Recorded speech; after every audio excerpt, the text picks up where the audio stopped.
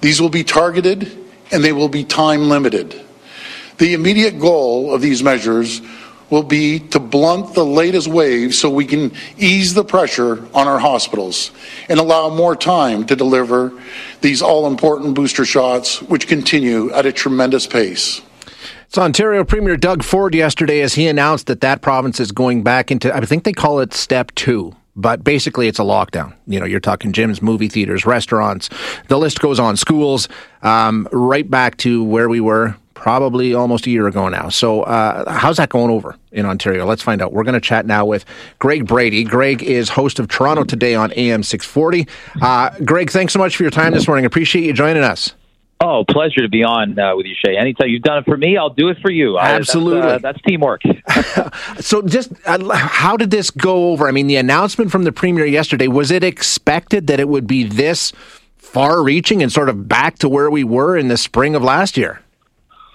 Well, that's a great question, and it depends when you forecast it, because if you told me this in the middle of December, we kids got out of school here December 17th for a standard 2-week holiday, the 3 weekends, the 10 days. And so they were meant to be headed back after the stat day yesterday, today. And if you'd asked me December 17th, I think the wins were, and here's what I'd say. Doug Ford does an awful lot via polling. And look, politicians are political animals at the best of times, and yes, even at the worst of times. And there's a election here in Ontario at the end of June. So if you'd asked me on the 17th, I felt that the changes had shifted to allowing more individual, care of our own household, because we handled Delta. I know the problems that were there in Alberta, and you came on my show and talked about it in the summer.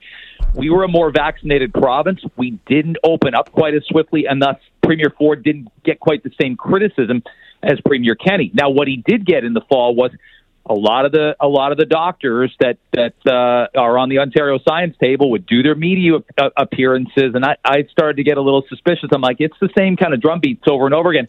We're all in trouble. This is going to get us. Here's Delta. And I thought about it, and I'm like, we're very vaccinated, and we know how to risk mitigate. Right. So there was tons of panic when, the Blue Jays came back, or we're hosting, Canada soccer matches with Alphonso Davies that you eventually had out in Edmonton.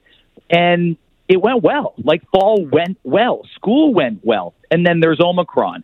And I think on the 17th of December, I would have said schools would be open, but we would have reframed what a case is, which we've been doing anyway. I'm sure your show's done the same thing. And it's so just passe to lead with cases. Who cares at this point, right? I mean, we know the case. We're all vaccinated. It's not the same thing as it was before we had vaccines.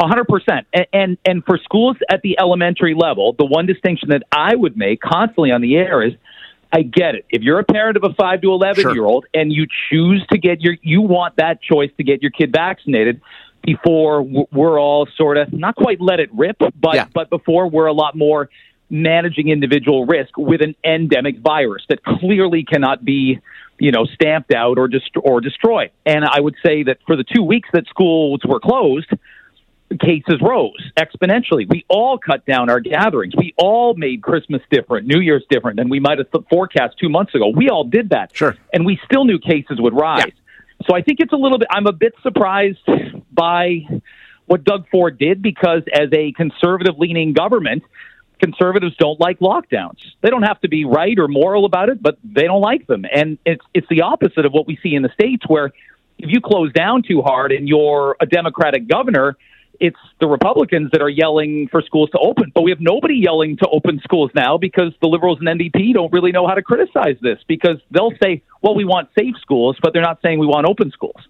Well, this is the thing. I mean, and like you say, schools, we were told right from the get-go here, well, shortly after this all started, schools are the last thing to close and the first thing to open. And it seems to be that sort of working. And then in Alberta, we're talking about pushing the schools back for a week at least. We don't really know. We're expecting more information today, but they were supposed to open this week. Now we're saying, okay, we'll do it next week. But in Ontario, they paused schools for what, at least 2 weeks, or is it 3?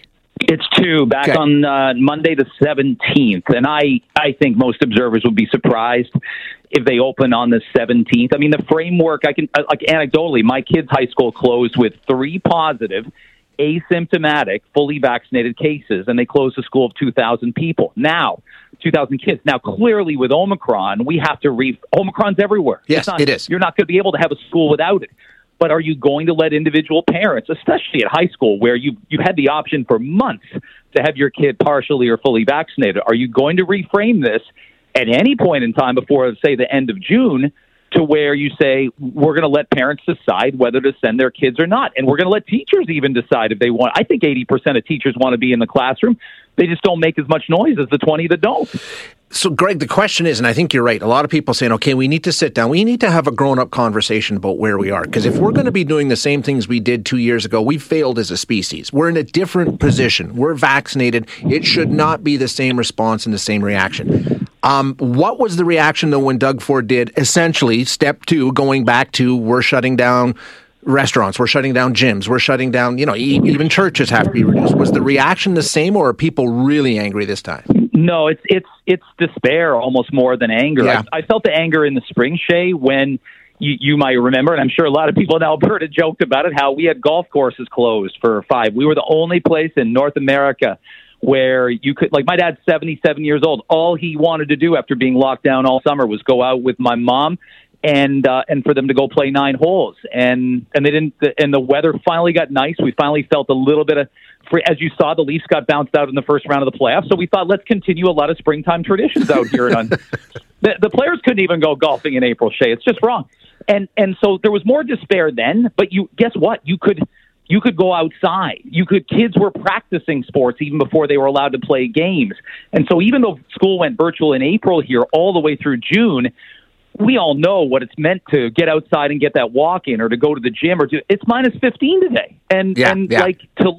This is the worst time of year right after the holidays to tell people, stay indoors. You can't go out. You can't socialize. You can't do this because, again, the despair, Shay, of doing all the right things so long, so often. And I'll tell you this, I don't know what the motivation right now is for a non-vaccinated person. Like when we started to get vaccinated in the summer, sometimes an unvaccinated person would call my show or say, what can you do that I can't? Yeah. And I got nothing. I didn't have anything because we hadn't introduced passports, and we didn't say, well, you need it to get to a gym or a restaurant or a ball game or whatever.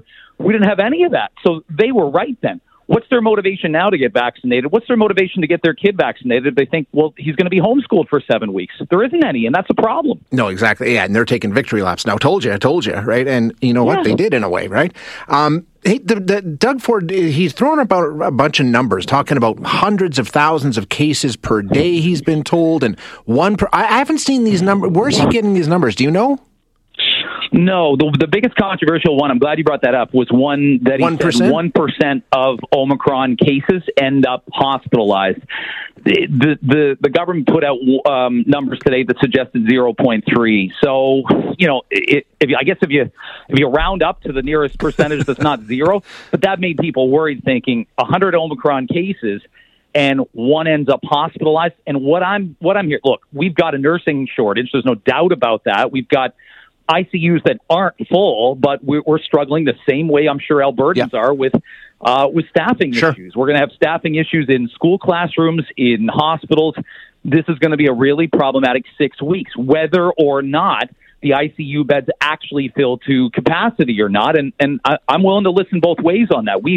Sometimes we've thought we've been right. Well, they won't fill up. They do. Sometimes the so-called experts say they'll fill up, and they don't. That's exactly what happened with Delta here between August and October. We handled it remarkably well. They opened schools, and cases went down in the province for almost 3 months consecutively till Omicron. So, you ask that, and I'm like, some of the data is really, really fuzzy. But again, it's not. We don't have a real political, how would I put, confrontation on this here, because the NDP and the Liberals are sort of, well, it's unfortunate that schools had to close, but we've got nobody advocating for them to be open. We've got nobody advocating for it's unbelievable. An unvaccinated 4-year-old can go to daycare today. Yeah. A 5-year-old vaccinated kindergartner can't go tomorrow. because to school because it's just too dangerous. Just too dangerous. I think that's the thing, Greg, is it stopped making sense. A lot of the things that are happening, like you say, that makes no sense. There's no way to explain that to anybody. And once it doesn't make sense, and it doesn't make sense in so many areas. I mean, if you're watching hockey this weekend, you flip over to the Oilers and the Senators, or the Leafs and the Senators, and there's nobody in the building, not a soul. And then you flip over to an American game, and they're packed. It's just, how does any of this make sense? People are getting really frustrated and really confused. So we'll just watch and see where it goes, I guess, hey? Yeah, that's how it's going to go. Even for sports, you can imagine, how the whole country got swept up in the Toronto Raptors. Kyle Lowry's coming back here on February 2nd. What to play his first game as a Miami Heat player in an empty building? Like, do you put the video tribute on anyway, Shane? There's nobody there except his former teammates. There's no fans in the building. I know, so strange.